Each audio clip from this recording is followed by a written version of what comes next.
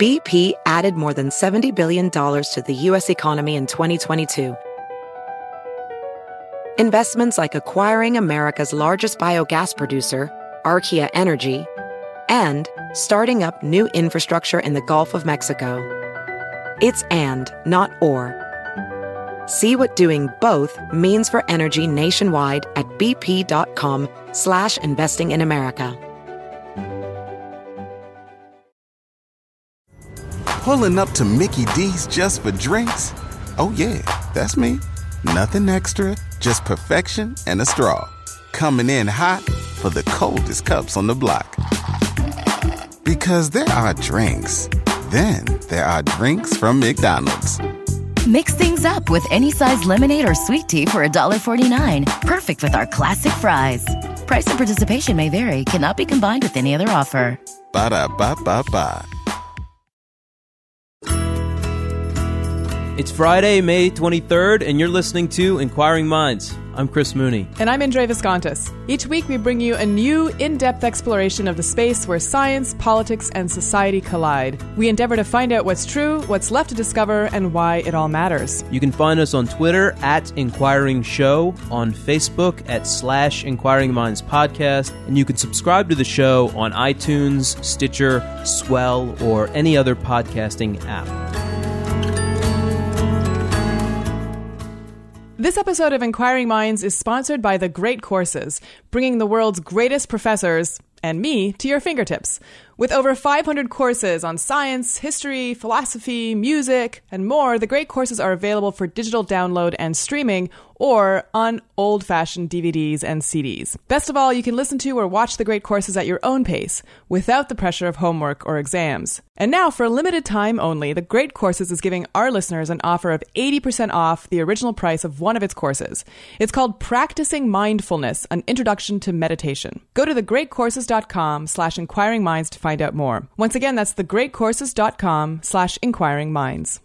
So, last week, we had some stunning news, especially if you follow climate change. Basically, we learned from not one but two scientific papers that the great ice sheet of West Antarctica, which contains roughly 3 meters or 10, 11 feet worth of sea level rise, now appears to be irrevocably destabilized. It's going. It hasn't gone yet, but it's going. It'll take a long time to slip into the sea, but the point of these papers is it's looking unstoppable, so we have to think about whole new coastlines.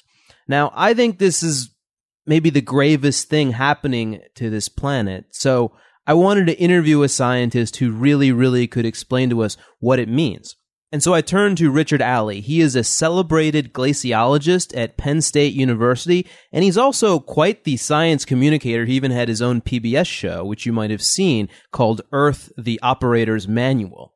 And sure enough, he told us everything we need to know about this latest news, and none of what, as you'll hear, none of it made me any less worried. But I just want to play one clip that comes early in the conversation where Dr. Alley was explaining to me something about these gigantic ice sheets that few people know, but when they know it, it'll blow your mind, which is the gravitational effect that they exert due to their huge mass on the ocean around them, pulling the ocean inward and upward so the sea rises as you approach an ice sheet. Let's listen to that. Everything attracts everything else gravitationally, but the attraction between you and your computer screen is really pretty small. These ice sheets are so huge that they really do pull the ocean towards them a little bit. And that is one of these complexities that probably is not going to be good news for us by the time we're done with this discussion. Because if Antarctica shrinks and puts that water in the ocean raises around the world, but then Antarctica is pulling the ocean towards it less strongly. And as that extra water around Antarctica spreads around the world, we will get a little more sea level rise in the U.S. than the global average. So what do you make of that, Indre? Pretty mind-blowing. Yeah, I mean, I already knew that if a lot of ice melted, it would cause a sea level to rise, right? That makes a lot of sense. But the idea that there's a gravitational pull involved hadn't occurred to me until I heard this clip. And it is really frightening to think that this really is a vicious cycle now. And it's scary. Yeah, you don't play with geophysics. You just don't. Yeah. You know, the processes are too big. Absolutely. Absolutely. So I'm curious to hear what else he has to say. But first, let's talk about some science in the news. You know, one thing that's been hitting the news is a new edited edition of the journal Social Psychology, in which a couple of scientists have taken it upon themselves to try to encourage people to replicate major findings in social psychology. So social psychology has gotten a bad rap in the past because sometimes, you know, the studies that have been done haven't been replicated. And so people have wondered whether the effects that they have found really are true or if they're just artifacts of the way the study was conducted. So a series of social psychologists decided to start what was called the Replication Project, in which they would try to replicate 27 major social psychology studies.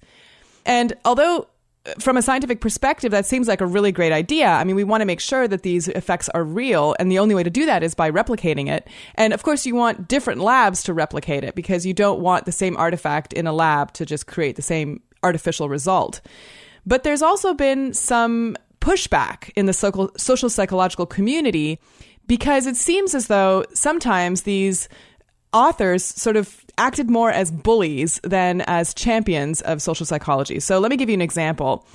If someone said to me, I'm going to replicate Indre, one of your high resolution fMRI studies, and, you know, I'm going to do the same things that you did in my scanner. And it turns out that after doing the study, you know, we got very different results. Well, first off, I should say that it's very difficult to do some of these technological experiments. And, you know, you need to account for a lot of potential confounds and a lot of difficulties. So, for example, in the high resolution scanning of the medial temporal lobe, which is where my work was, you have to deal with the fact that the ear canals can cause a blowout of a signal in the fMRI scanner. So you have to work around that. And if you don't work around it properly, you won't get a signal, and therefore you'll get a null result. So the point is that a lot of these authors of the original papers have not had the chance to respond to the you know, failure to replicate their studies, and so now it's caused a bit of a controversy. I mean, you have to think that in the long run, replication is a good thing. I mean, in fact, what was strangest to me about this is, okay, I don't know about how they went about doing it, and obviously you need to be in close touch with whoever you're replicating their work. But I mean, I was surprised to hear that a lot of the top studies had not already been replicated, right? Because, you know. Yeah, I mean, there are two arguments for that. One is, you know, as a young scientist, do you really want to spend your career trying to do what someone else has already done before you? I mean, it's not quite as glamorous as going after your own questions. It's no less important, of course, because we want to make sure that, you know, these studies do hold up even over time, especially in social psychology, where you can argue that culture can have an influence. And as generations, you know, move forward, culture can change. So, you know, we want to make sure that these are still effects that resonate with the current popular culture. But, you know, I also am sensitive to this idea that, you know, if you have a person conduct a study in a subpar way, you know, they might get a null result. And what does that mean? So although I applaud this effort to make, especially in social psychological studies, more rigorous or replicated, et cetera, you know, I think we also have to proceed with caution in terms of throwing out the baby with the bathwater. Yeah. Fair enough. I just want to say, as a journalist, it was always my approach when writing about social psychology that you rank the evidence. You give it different strengths based upon, you know, what its status is in science. And if you have one study, and it's the only time one study has found anything, then you rank the evidence low. If you have a meta-analysis where you can actually look at all the studies and you can analyze them statistically, and then that's very strong. Or if you have a body of studies that all find the same thing. So, like personality is politics, one of the big findings of social psychology. There's personality traits that correlate with politics. That's not one study. It's like all the studies, you know, it's not ever not found, you know, and that's how you know it's true. I think that replication is good. Also good is people, you know, it doesn't have to be the exact same study, but it's coming at the same conclusion from a lot of angles. which is also really important. Yeah, I think converging evidence is really the way forward, right? We need to see that the same effect holds up when you look at it from different perspectives. And in some ways, I think that might be a more useful way of evaluating an effect than simply replicating what someone has done before. Try to find the same effect, but looking at it from a different point of view. And some of the best papers now, I mean, when I see a beautiful paper in this field, often what you get is 5 experiments or something, 3 to 5, and they are actually trying to validate one hypothesis with 5 different designs, right? So we know if it works this way, this way, this way, and this way, we're probably not detecting something extraneous. We're probably actually detecting what we wanted. So yeah, to get published in the big social psychology journals these days, it's not enough to have one little study. You need to have 3 to 5. Yeah. We did it like this, and then we also have survey data. So it's a cool topic, and an actually interesting transition into what I wanted to talk about, which is testing a social psychology hypothesis. And I'm interested to hear what you think. So this is a topic that's fascinated me, maybe because in my family, I am a firstborn son.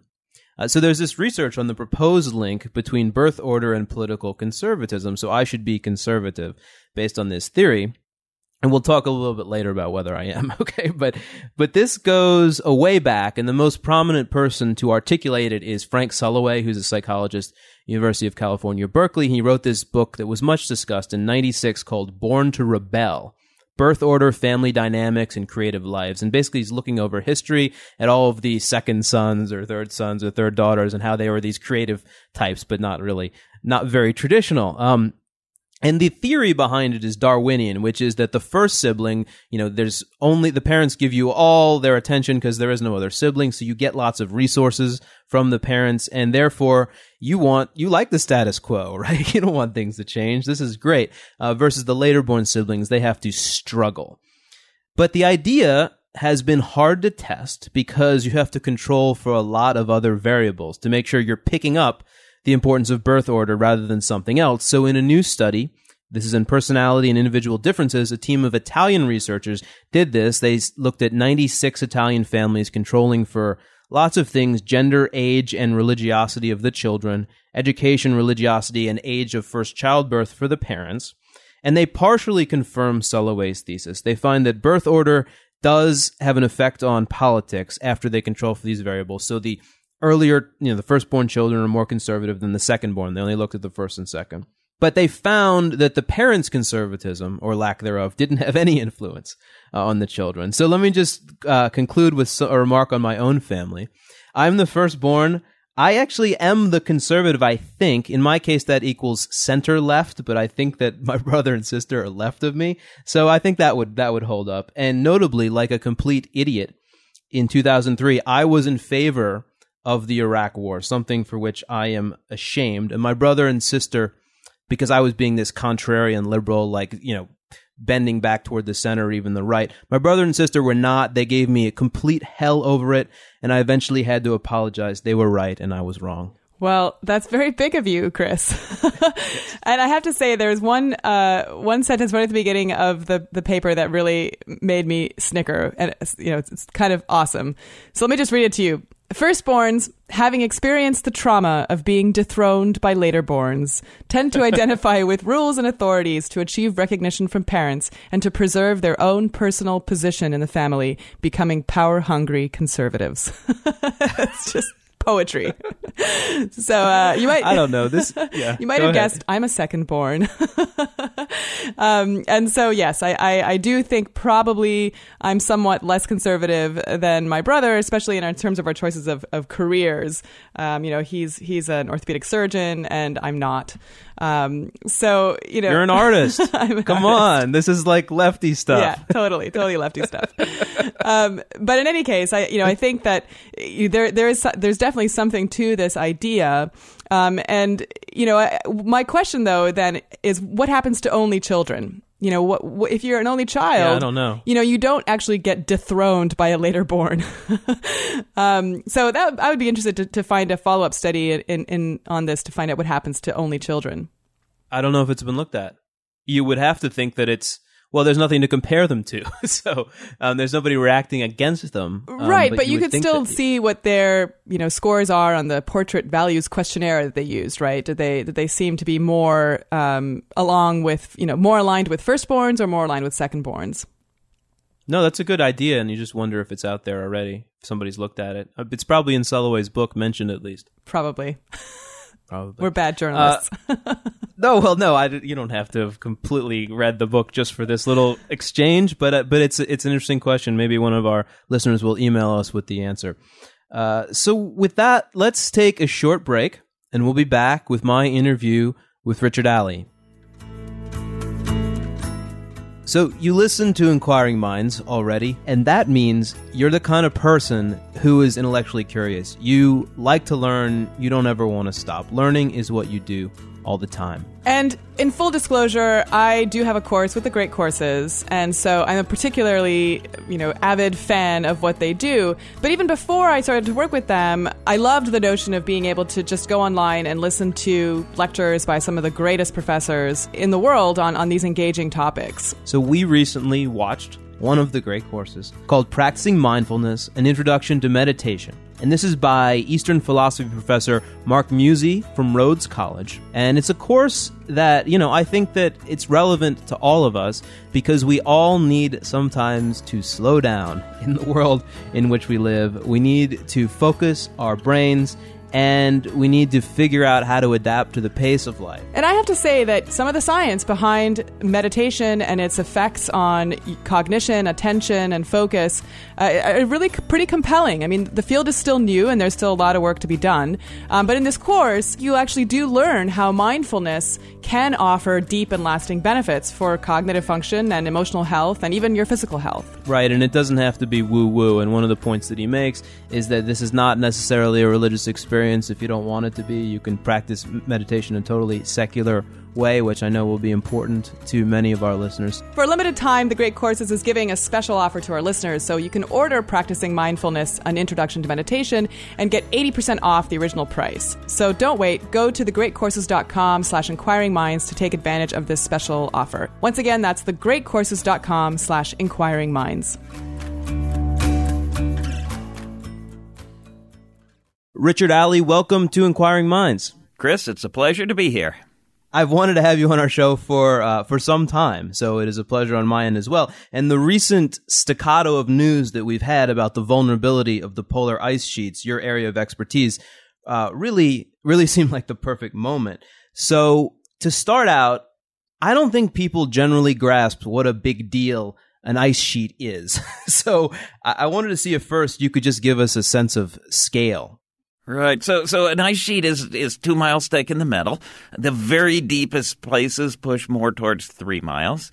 And for Antarctica, it's a whole continent covered in this pile of old snow squeezed to ice. It's just immense. It's sort of unbelievable that these things are there. To further impress upon people how big a deal this is, I just found this out, and maybe you can explain this. My understanding is that there's so much mass to these ice sheets that, because of gravity, they pull water towards them, so the sea level slopes down away from them. Is that right? That's absolutely correct. Yeah, everything attracts everything else gravitationally, but the attraction between you and your computer screen is really pretty small.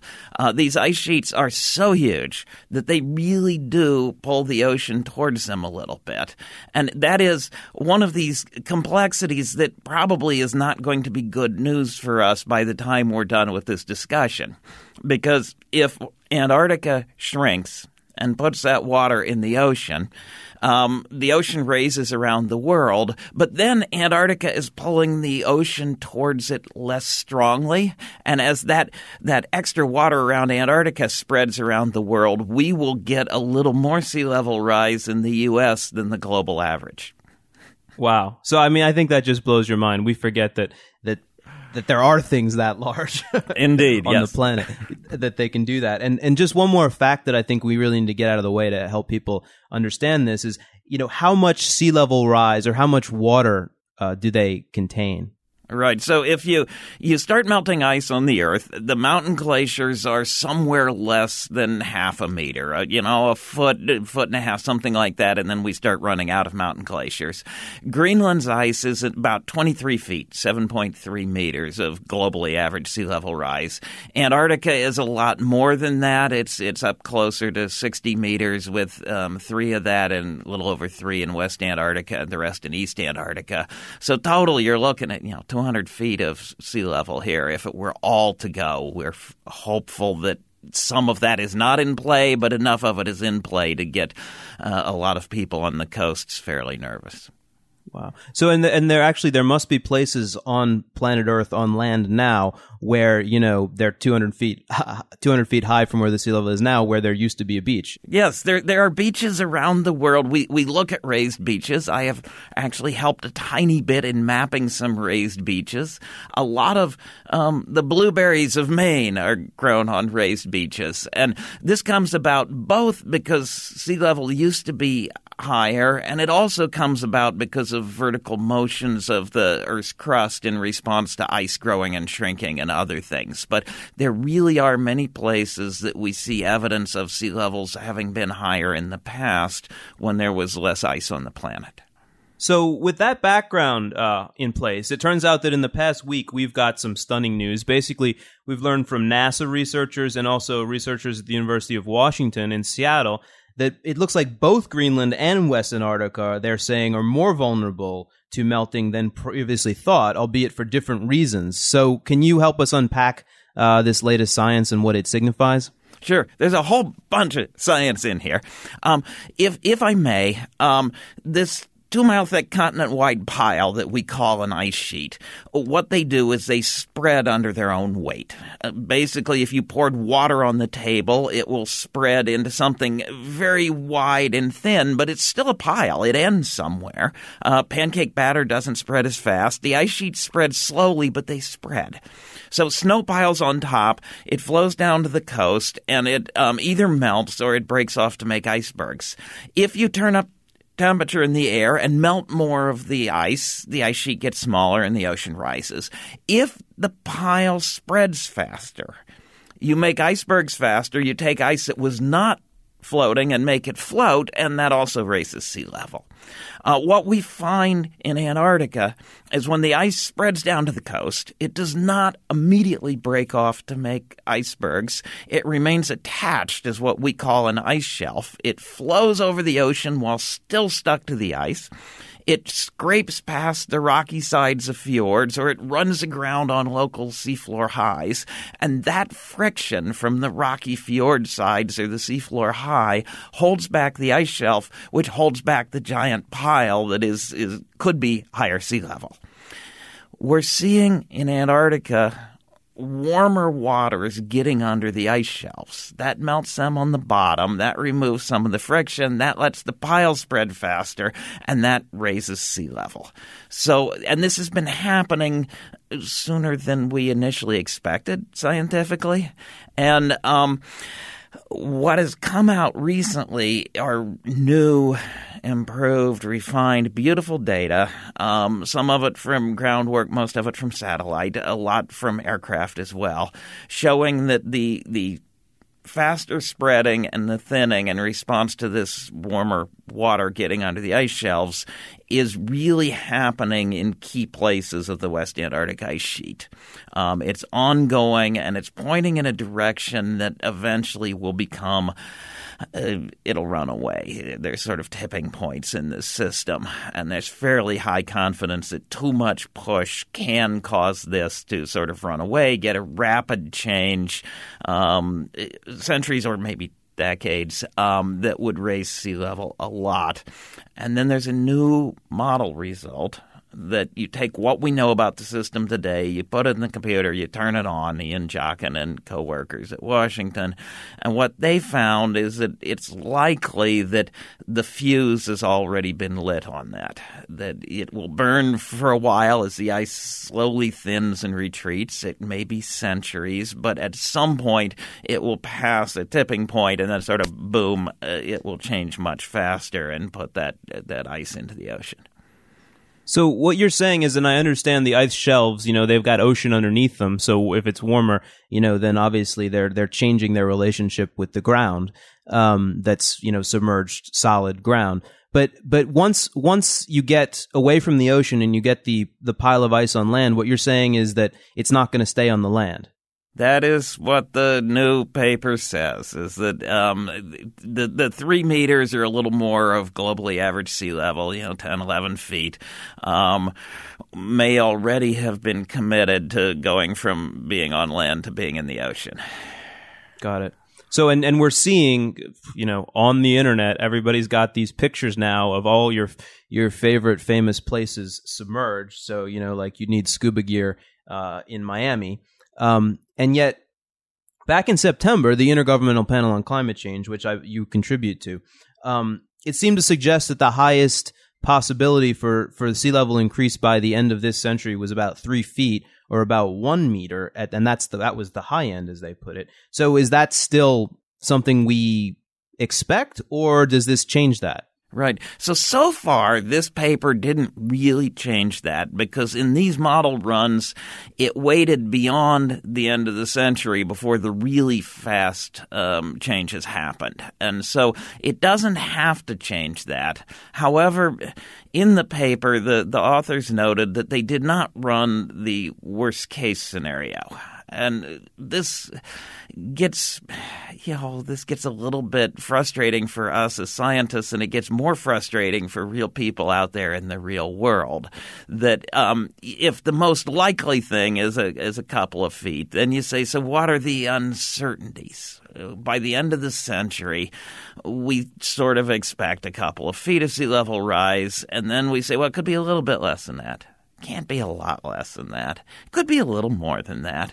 Or there's a slight chance it could be a lot more than that. And there's a very strong bias, asymmetry, skewness in the uncertainties, so that you have some estimate. This is what we think is most likely.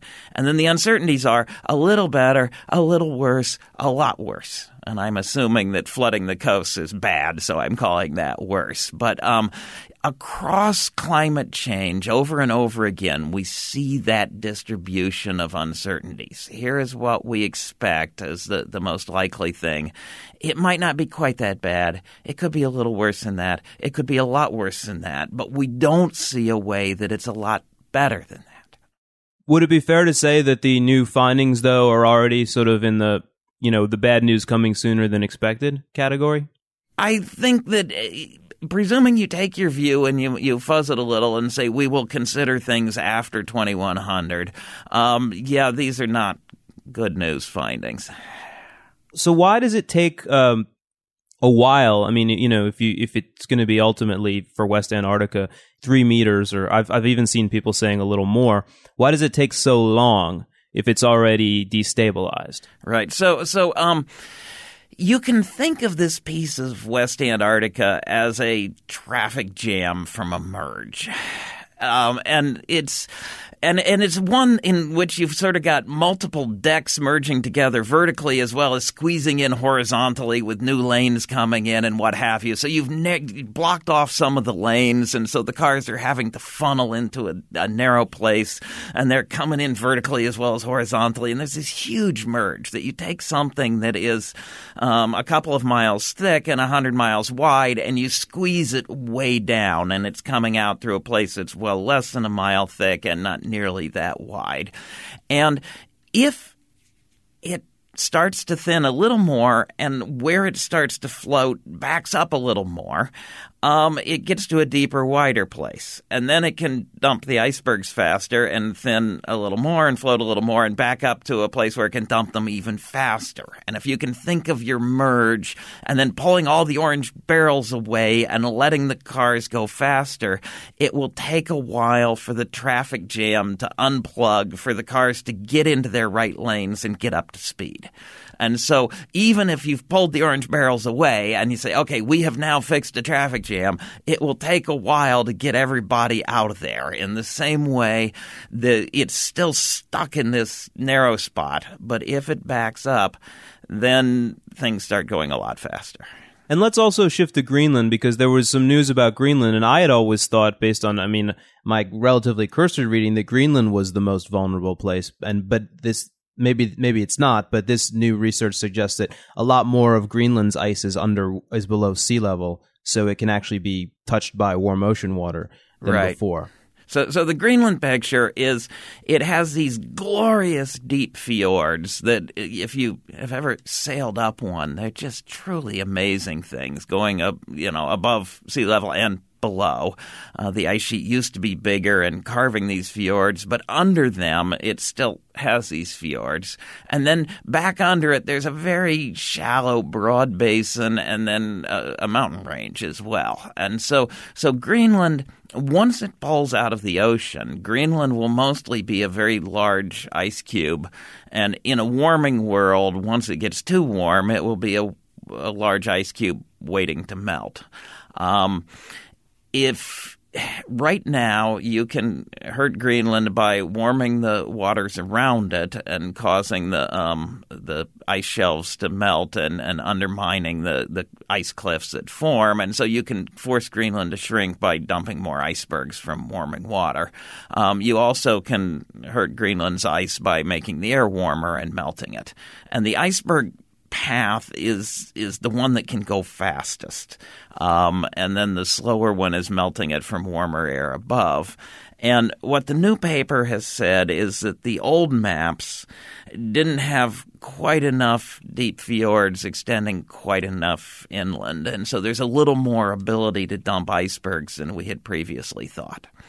It is important to note that the maps of 10 years ago, the maps that went into some of the earlier IPCC assessments, for example, look fairly bad. The new map is clearly showing many longer and deeper fjords.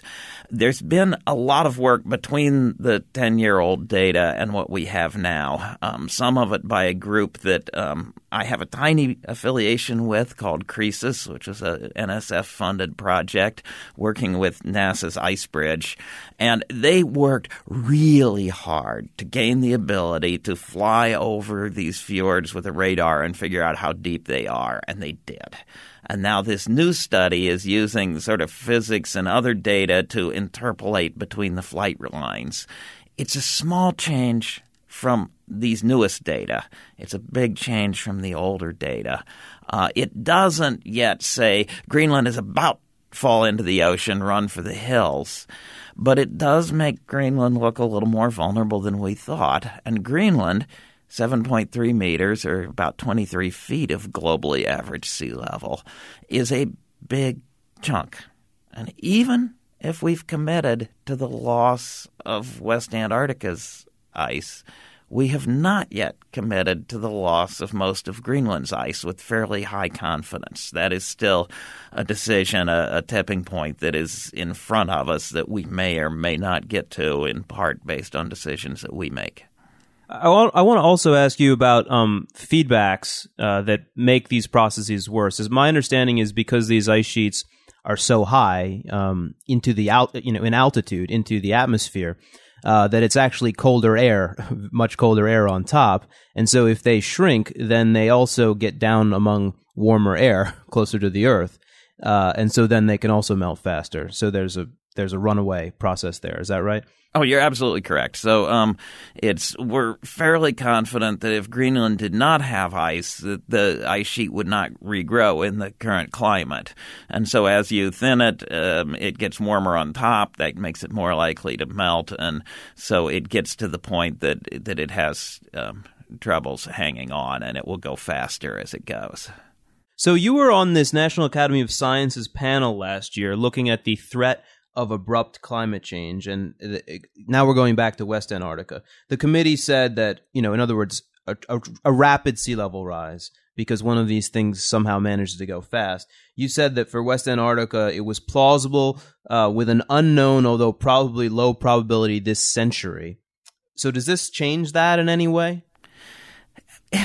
It certainly raises additional questions. And, I helped on that, and I think probably that most scientists would still stick with that it's probably a low probability this century. But there's a number of questions, a number of physical questions that I almost hate to admit how much fun we're having studying these, but but we are, and it's just a truly fascinating system, and it's a very hard system.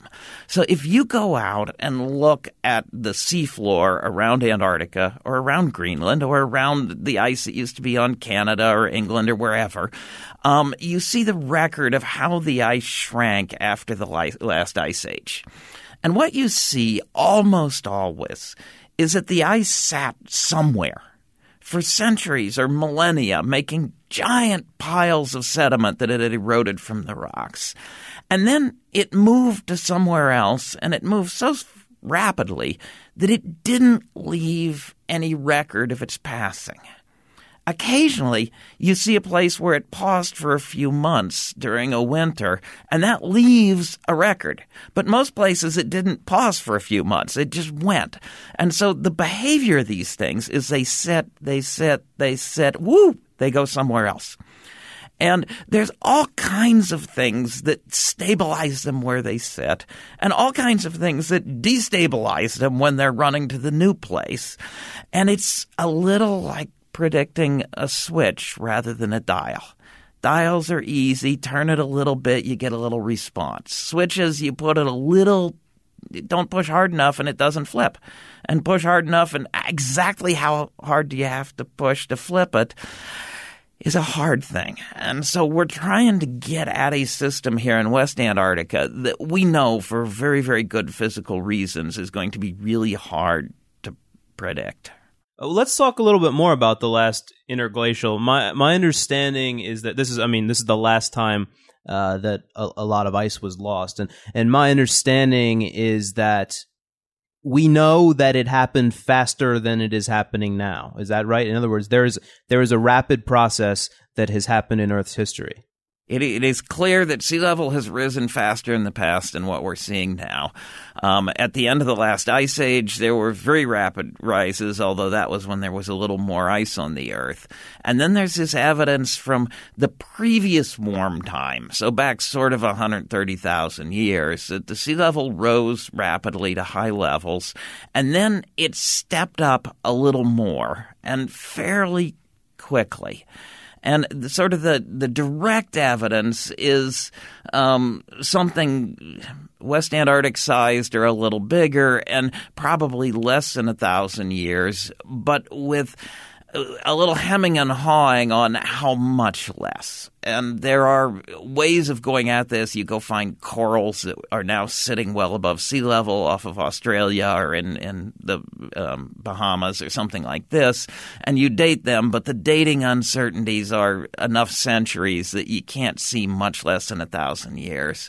There's some other even more complicated ones to explain, but the suggestion is that there was a West Antarctic-sized rise that was pretty fast after most of the ice age ice sheets, the things that covered Boston and New York, were gone. And it's not really possible to rule out something very fast. So a West Antarctic-sized rise in a century or something like that. I don't think the data allow you to exclude that, but the data don't require it. So we look back and try really, really hard to read the record. And it says, yeah, a lot of rise, even when it was warm, a fairly fast rise. It could have been really fast on a human economic timescale, and we can't quite be sure. Another thing that I think is illuminating is to say, comparing where we are now with these past periods, I mean, even if it takes a long time, how much have we already lost? In other words, how much is it just a slow motion loss, but it's already destined to be gone? Yeah, so we're moderately confident that there was a huge amount of ice that covered Chicago and Boston and what have you, and when that was here, the ocean was 300 and some feet lower than it is now, and we're pretty sure that we melted a lot of that, and then we got to a fairly happy place for the ice sheets, that the ice sheets really could have kept East Antarctica and West Antarctica and Greenland as we know them. And eventually, in some tens of thousands of years, they could have started into another ice age if we had allowed that to happen. So we think that what is here now as big ice is not responding to the end of the ice age 20,000 years ago. It is responding to primarily to things that we are doing to it now. So what is I heard this glaciologist speak. His name is Jason Box. I'm sure you know him. And he said that if you look at past eras of the planet's history, and I forget which one he's referring to, it's way back before the last interglacial. But basically where you had the same amount of carbon dioxide in the atmosphere, like 400 parts per million is where we are now. He inferred that you've baked in 69 feet of sea level rise. Is that reasonable? It is true that if you take long times in the past and you take CO2 levels and you take sea levels, that we're at a CO2 level now and heading higher that's associated with a much higher sea level. We might have a buffer because of what you discussed, that high is cold and cold is survivable, that the ice sheet might be able to survive for a while at a high CO2 that would have prevented its growth. And so we tend to think that the CO2 we're at now actually would allow survival of Greenland and East Antarctica's ice, or at least most of them, even if it's already committed to taking out West Antarctica's ice. But we're not showing signs of stopping right at 400 at this point. And so it's worrisome that we're at a CO2 that in the past was associated with high levels. If you really want to play it safe, you'd take the number and say we're already at a point that really does endanger the ice. But the central estimate is that most of what's on Greenland and most of what's on East Antarctica could survive where we are now, even though they wouldn't grow at this temperature if we took them away because of this elevation effect on temperature.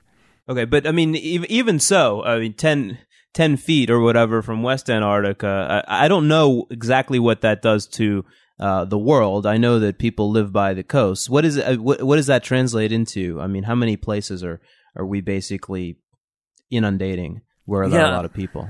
So you think about the deltas, and the highest storm surge from Hurricane Sandy or Superstorm Sandy was just under 13 feet.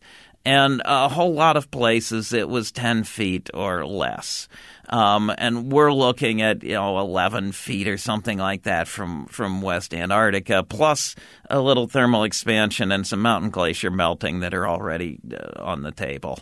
And so you can sort of think of the storm surge of Hurricane Sandy, something vaguely in that neighborhood for most of the coastline of the world. And, that came with wind and it came with rain and it came with waves, so it's not identical thing. But if you just think of that storm water coming into places that we know about on the coast, that's maybe a useful scale. Right. So, in other words, a lot of New York and maybe New Orleans with its levees I'm not sure that it would overtop those, but it's one of the few places that has levees. Right. So you think about either abandoning coasts, putting lots of things up on stilts, hardening coasts, building giant walls and barriers and other sorts of things. But, if you've ever landed at Boston's Logan Airport or at the San Francisco Airport or a whole lot of airports, and you look out the window and you say, we're not 10 feet above that, are we? No. So you start thinking about the costs going up, and probably the costs go up faster than the ocean does. And this is something that the economists still need to work on a little bit. But when there's a little sea level rise, you've lived through storms, you've lived through tides, you sort of have a coast that knows what's going on, and you deal with it. You put on some Band-Aids, you patch things, you move a few things. When the sea level rise is small, you sort of deal with it. And as the sea level rise gets bigger, at some point you say, we can't just deal with it anymore. We need higher levees, or we need to move back, or we need to do something because our Band-Aids aren't working anymore. And so it is likely that the cost of dealing with sea level will go up faster than the sea level does. Among many other interesting things, that makes our decisions essentially more valuable now. So if West Antarctica is committed to going, and we're committed to 10 feet of sea level, or 11, then the water that could come from Greenland would have more impact, more cost, because it would be added on top of that. And as you put those huge changes, building walls big enough to stop that, you think gets very expensive, and you think about losing much more area that you can't defend. And so in some sense, commitment to loss of West Antarctica makes the decision about Greenland more important. It makes Greenland's ice more valuable, essentially. But also, like, who wants to live on the other side of a wall where you know that the water on the other side of the wall is way higher than you are when you stand on the ground? I mean, isn't that incredibly unsettling? I mean, all it takes is any storm and it's coming right over. Yeah, there are certainly people that do it in the Netherlands or in New Orleans. But if you think about the stories of those places, what their art is and so on, I think there's an awareness. And, New Orleans after Hurricane Katrina had a very, very strong awareness.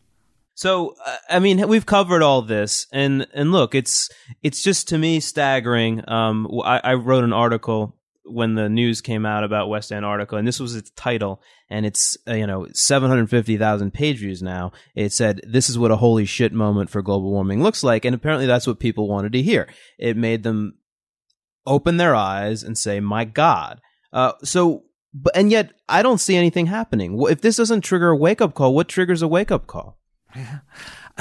You're the communications expert, and you probably have more insight to politics than I do. So I No, I'm stunned. I thought that at some point people would say, "Oh my God." Yeah, I have to admit that, I've been in this field long enough to be turning gray. And I think there was an expectation 20 years ago that the scientists would come out and they would present the information and people would use it. In some very real sense, climate projections and weather forecasts are quite similar. We often do them in the same departments, the same agencies, the same buildings. They use a lot of the same tools. It's one of them is what's about to happen, and the other is an average of a lot of what's about to happen. But otherwise, climate and weather have a lot in common. And it's fairly rare that anyone says, "Oh, your forecast of rain today is political, and I'm going to get excited on one side or the other about the politics of a rain forecast."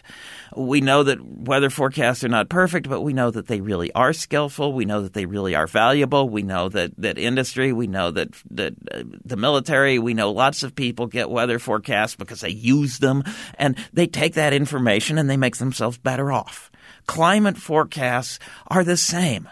Saying that warming melts ice and that raises sea level is not Republican, it is not Democrat, it is not conservative, it is not liberal. It is the best science. It is not perfect, but it's useful, and we can take that and make ourselves better off if we then apply it to our decision making. It's also the simplest of physics, isn't it? Well, it is.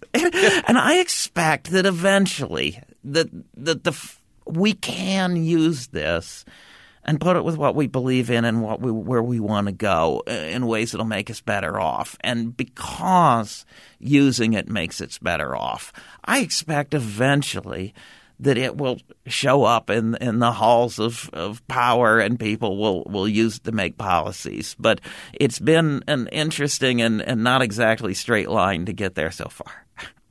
Okay, one last thing that I have to ask you, because again, when one sees this news and one realizes what it means, one says, "My God, the planet will not be the same." There are would-be geoengineers who have always said that, when it looks bad enough, we will probably want to do something about it by interfering with the climate artificially and cooling it down. So that, I don't know if you could stop West Antarctica by doing that, but maybe you could stop Greenland. So Yes. what are your thoughts on that? Right. So I think the sort of block the sun partially and cool it off probably does not do anything to help West Antarctica. Maybe, but probably not. Greenland, you might be able to. I have in the past said that I'm excited about having research on this. I think we'll learn a lot. If we burn and burn and burn, and we take off all the mountaintops, and we frack everything, and we do the oil shales, and we get to the point where the tropics are so hot that they risk being uninhabitable outside of your air conditioning, I think we're going to want to block the sun. But personally, I think that the whole suite of issues, getting some government or intergovernment to control the climate, and to decide where we're going to go, and we're all going to agree on that, and we're going to agree on doing that for millennia. I think that the decision making, the trusting that are so far away that probably it's easier to think about building a sustainable energy system than it is agreeing on some joint government agency that's going to control the world's climate. Maybe I'm wrong, but there's a long story about a history of cloud seeding experiments back in the 60s along the Maryland-Pennsylvania border that led to people passing laws in Pennsylvania about research on cloud seeding and somebody having a hole shot in their door. And people got really, really excited when they thought somebody was controlling their weather. So I guess, and this is where we can wrap up, I guess the upshot of this is that while it may not happen by the end of 2100, it sure sounds like we are now committed to at least 10 feet of sea level, and it's unlikely that there's much that we can do about it. So I got that right, didn't I? That's right. We like a whole bunch of models run by different groups in different ways. Don't let the first paper be the last word. But that's the best estimate we've got now. But if we've committed to 3.3 meters from West Antarctica, we haven't committed to losing Greenland. We haven't committed to losing most of East Antarctica. Those are still out there for us. And if anything, this new news just makes our decisions more important and more powerful. Okay, well, incredibly sobering, but thank you so much, Richard Alley, for all your knowledge and wisdom on this, what might be the most important topic that there is for the world. Thank you.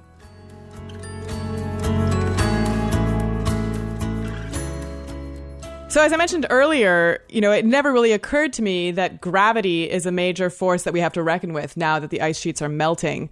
And, I started to wonder if there wasn't a way in which we could solve this problem and some of our other problems too. So one thing that... The very big magnet? Either, or just think about it. Like, what if we created more mass? Like, what if we took all the trash, that's floating out in the oceans and kind of sent it down into Antarctica and kind of stapled it to the ice sheets? Like, would we be able to create, enough mass to create this gravitational pull? I mean, probably not. I'm thinking that the scale you would be dealing with would completely overwhelm you. I mean, I was just researching this. The Antarctic ice sheet is, I'm going to get it wrong, but its extent is in the millions of square miles. Yeah, I think 5.4 million or something. I saw that number somewhere. So it's ginormous, and that's the thing, is that human beings, you don't play with things that are bigger than you that you don't fully understand, and the hubris, and the lack of caution. And, it's not going to be us. It's going to be our grandkids, right? Yeah. I mean, maybe it'll be us, but it's probably going to be our grandkids. And I could just picture them shaking a fist. Yeah. I mean, I have to say that up until this show, I had sort of, yes, I know this is bad for me. It's like eating sugar and fat is bad for you, but I still do it. But this show actually started to make me have a bit of a panic reaction. So, I mean, I don't know what the solutions are, but hopefully we're going to panic soon enough that we can actually make some changes. Well, the solution, he says, is save Greenland. Greenland is not lost. And so I really hope that people hear that. And it is said clearly in the interview, which is that even if this is gone and the pain of adaptation to the consequences will be excruciating, but, there's a big difference between 10 feet and 33 feet. So, big difference. So that's it for another episode, and I want to thank you for joining us for this installment of Inquiring Minds. You can find us on Twitter at Inquiring Show, on Facebook at /Inquiring Minds Podcast, and you can send us comments, feedback, future guest ideas, or anything else you'd like to inquiringminds@climatedesk.org. Once again, I want to remind you that this episode of Inquiring Minds was sponsored by The Great Courses, which is bringing the world's top professors right to your fingertips. They have over 500 courses on science, history, philosophy, fine arts, and a lot else, and they are available for digital download and streaming, or the old-fashioned way, DVD and CD. And best of all, you can listen or watch the Great Courses at your own pace, on your own time, no pressure. You don't have to do homework, you don't have to take exams. And for limited time only, the Great Courses is giving you, our listeners, an offer of 80% off the original price of one of its courses, Practicing Mindfulness, an Introduction to Meditation.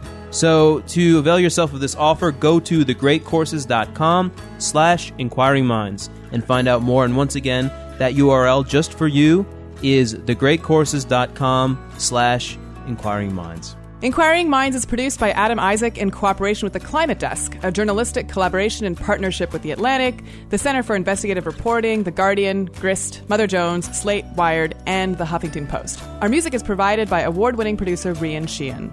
And we're your hosts. I'm Chris Mooney. And I'm Indre Viscontis.